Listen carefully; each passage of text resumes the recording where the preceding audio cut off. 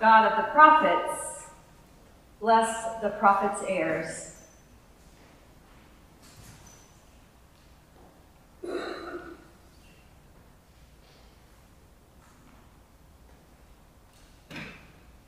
Each age for thine own solemn task prepares.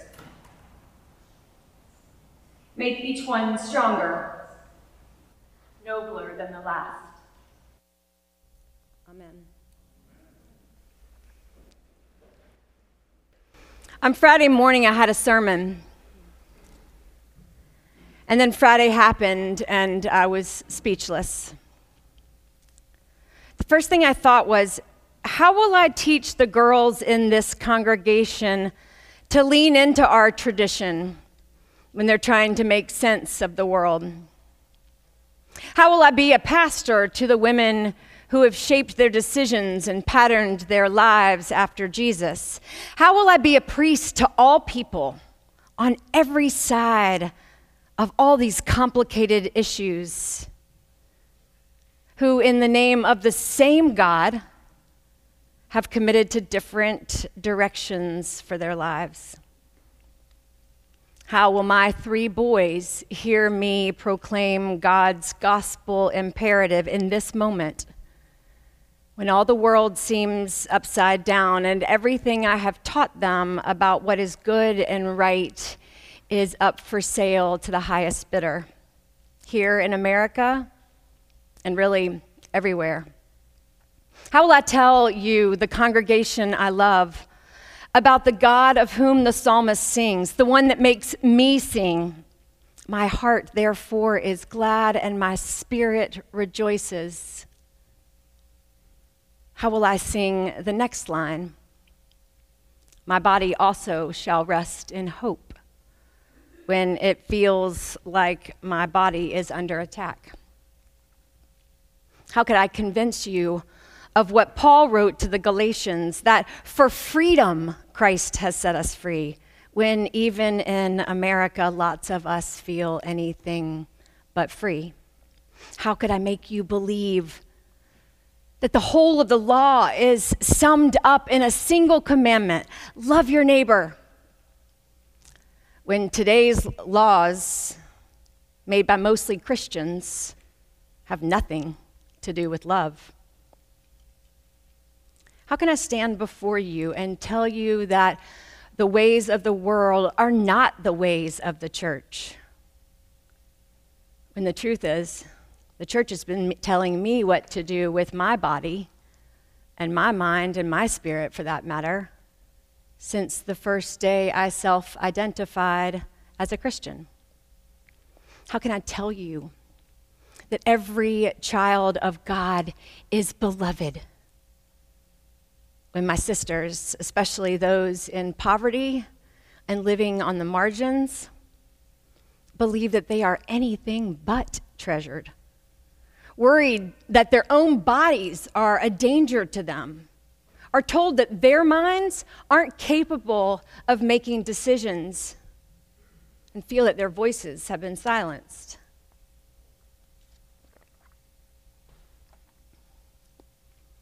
How can I follow along in the bulletin with liturgy written and maintained by a patriarchal institution that demonstrates that everything that is holy and male, everything that is holy and divine, is male? How can I open my sermon in the name of the Father and the Son and the Holy Spirit? How can I channel God's good news in a sermon that speaks louder than the liturgy I love? How can I faithfully pray the Our Father? How can I recite the Creed one more time without naming the Holy Spirit, the giver of life, as female? How can I faithfully be a priest of the tradition and at the same time be true to the God who chose to make me a woman, to give me a woman's body and a woman's heart, and who, knowing that I was a woman, ordained me in this church. All day long, all weekend long, really, I've been torn open, like all of you, about a myriad of things. I'm heartbroken. Not because of my opinion on the actions of the Supreme Court or any moral convictions I have about the right to choose, not even about my stance on abortion, which I promise you, you do not know about me, even if you think you do. I was heartbroken. I am heartbroken because of the one thing that you probably do know about me, that when anyone's heart breaks, mine breaks. My heart, and I believe the heart of God that dwells in me, breaks when half of God's creation is being subjugated to the other half of God's creation. When even one of God's people is pitted up and against another. When wrestling for power triumphs over wrestling for love. When the world is in turmoil and the poor and the marginalized, they bear the burden. I think God's heart breaks when creation has become a place where anyone's humanity is threatened, where anyone isn't given equal status, where anyone's bodies don't matter, where anyone's experiences aren't validated, where what anyone knows in their heart isn't trusted, when anyone's divine nature isn't recognized. That is not the kingdom of God. God made all of us, and we are all God's, all of us. We are all holy in God's sight. The world and the nation, and yes, friends, even the church need to get to work on fixing this, lifting up the humanity of all. The oppression, the subjugation, the silencing of anyone is an abomination to God. Because God's dream for the kingdom is equality. Jesus made disciples, male and female. The Holy Spirit just simply isn't captive to a certain gender or race or nation, but descends equally on us all. Which is kind of funny, because that was the sermon that I had written on Friday. That the kingdom of God comes to anyone who surrenders to the ways of God and follows Jesus on the way and lets the Holy Spirit guide them into fullness of life without dismissing anyone else's humanity. It's then, and only then, that we will see glimpses of the kingdom instead of the ruin which our human will begets. It just took me a couple days to come back to center. It took me 10 hours in the car in silence. It took the confidence of some good friends and many, many, many edits of this sermon. It took reading the letter from the presiding bishop that Timothy left for you at the door to remember again that my job is to look to this tradition and to make my voice heard in the way I feel called. It took me rereading the resolution from the 1994 General Convention of the Episcopal Church to remember that my church, our church, they had my back and my body. And it took me realizing that surrendering to God isn't conditional to the whims of the world. Following the way of Jesus isn't subjective to the circumstances of life. And that the Holy Spirit, she's hovering over us regardless of the state of the union. God is good, not just when the nation's at peace, not just when the laws are fair, not just when the divides between us are bridged. It's never been like that. We don't walk in the ways of Jesus only when the world accommodates it. That's why Jesus had to choose a different path. The Holy Spirit doesn't wait for the kingdom to descend. God gave us this covenant so that we would know peace and love and joy despite the circumstances. Jesus came to show us the way, not because the world is full of happiness and rainbows and affirmation and ease, but to demonstrate to us that discipleship is worth it. The Spirit came to help us uncover our true selves, because the world is never going to offer that. God gave us all the same directive throughout time and to every person. God gave us this directive because God made us full of humanity and divinity, capable of bearing Christ in the world and bringing about the kingdom of God. We are all born already holding the fruits of the Spirit. They aren't traits we acquire or things that we get if we're good. God created us this way to know all the fruits of the Spirit, to love and joy and peace and patience and kindness and generosity and faithfulness and gentleness and self-control, and gave us Jesus to show us and the Spirit to guide us. But somewhere along the way, we forgot. We forgot that the subjugation of any is the detriment to all. We forgot to let the Spirit redirect us and to go where she leads. We got caught up in our story, not God's story. We, like the disciples in today's gospel, but first, when Jesus said, "Follow me," we had other things to do when Jesus invited us to be disciples, to know and to live the good life, to bring people in, to gather at table, to clothe the naked and soothe the suffering and feed the hungry.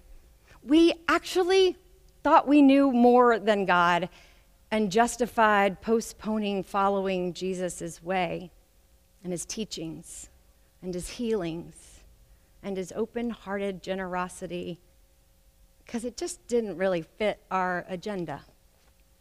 All this time, we've been offered a way out of a life full of enmity and strife and anger and factions and fleshy human ways. We just closed our ears to it. We tried it our way and kept saying, "Oh, yes, but first let me get everything straightened out here. But first, Jesus, let me make sure I have enough. But first, let me make sure it's safe. But first, let me make sure I like your plan. But first," you fill in your blank. We all have thousands of reasons for not living out and proclaiming and following the way. And actually, some of them are pretty well-intentioned, but they do not produce the kingdom. Look where we have ended up. Look around. Our way, it isn't getting us anywhere. Our best intentions aren't getting us any closer to the kingdom. We are using this world reasoning and hoping for an otherworldly reality. Follow me. Yes, but. Yes, but. Yes, but. I did it. I did it on Friday. I thought to myself, I'd preach, but I am frustrated with the church's compliance. I'd love to pursue love and joy and peace, but I'm mad at my neighbor. I'd pursue patience and kindness and generosity, but I have to fight for the poor. I'd be faithful and gentle and use self-control, but someone's got to do something about this. It was a joke, really. I was like James and John, ready to command fire to come down from heaven and consume them all the guns, all the Supreme Court, all the leaders of the nations at war, even the church. It's actually kind of funny, isn't it? Telling Jesus we think we know what God wants, or acting like our raging or fighting or violence is an act of service to God. God doesn't want that. Jesus never asked for that. Jesus asked us to follow him, to let go of our fear and our rage and our agenda, and to surrender to the ways of God, to walk in his steps, and to bring about the kingdom.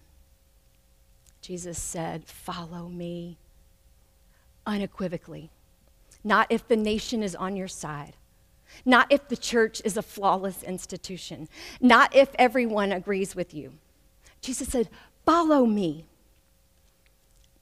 Unconditionally. No matter whether things are going your way or not. No matter whether the empire reflects your views or not. No matter whether you feel like it or not. Follow me. Follow me before you try to fix the things that are broken. Follow me before you settle things at home. Follow me, regardless of what is behind you or chasing after you or dragging you down. Follow me, because it will get you where you want to go.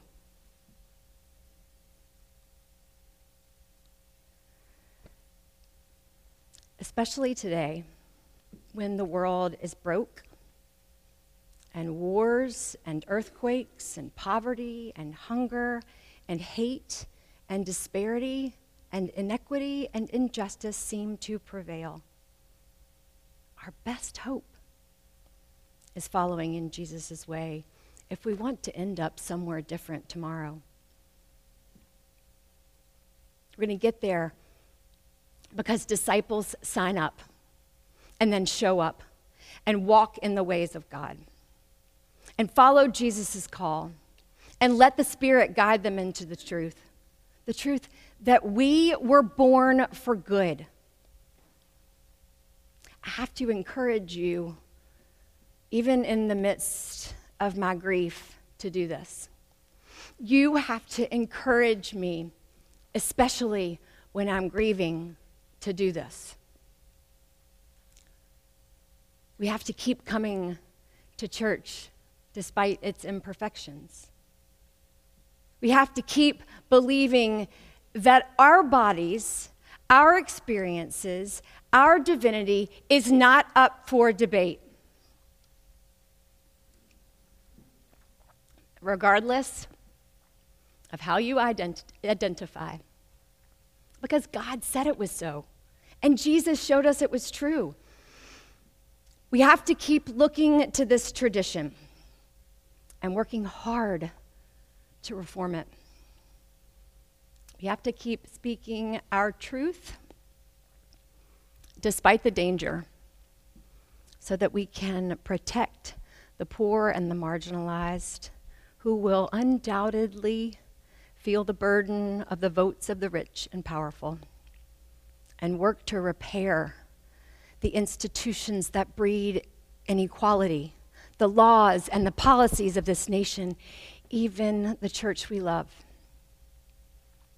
We have to keep making peaceful protest whenever hate tries to win over love.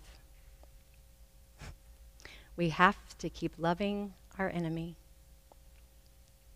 We have to keep leaning in to the God of the Psalms and sing our praises even louder. We have to try harder to be the person who chooses love and joy and peace and kindness and patience and generosity and faithfulness and gentleness and self-control. Because that's our true self.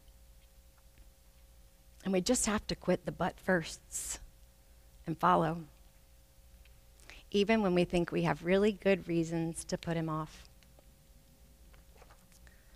We have to surrender to God's plan for salvation and let the Spirit guide us and go where she leads. We have to set our faces towards Jerusalem,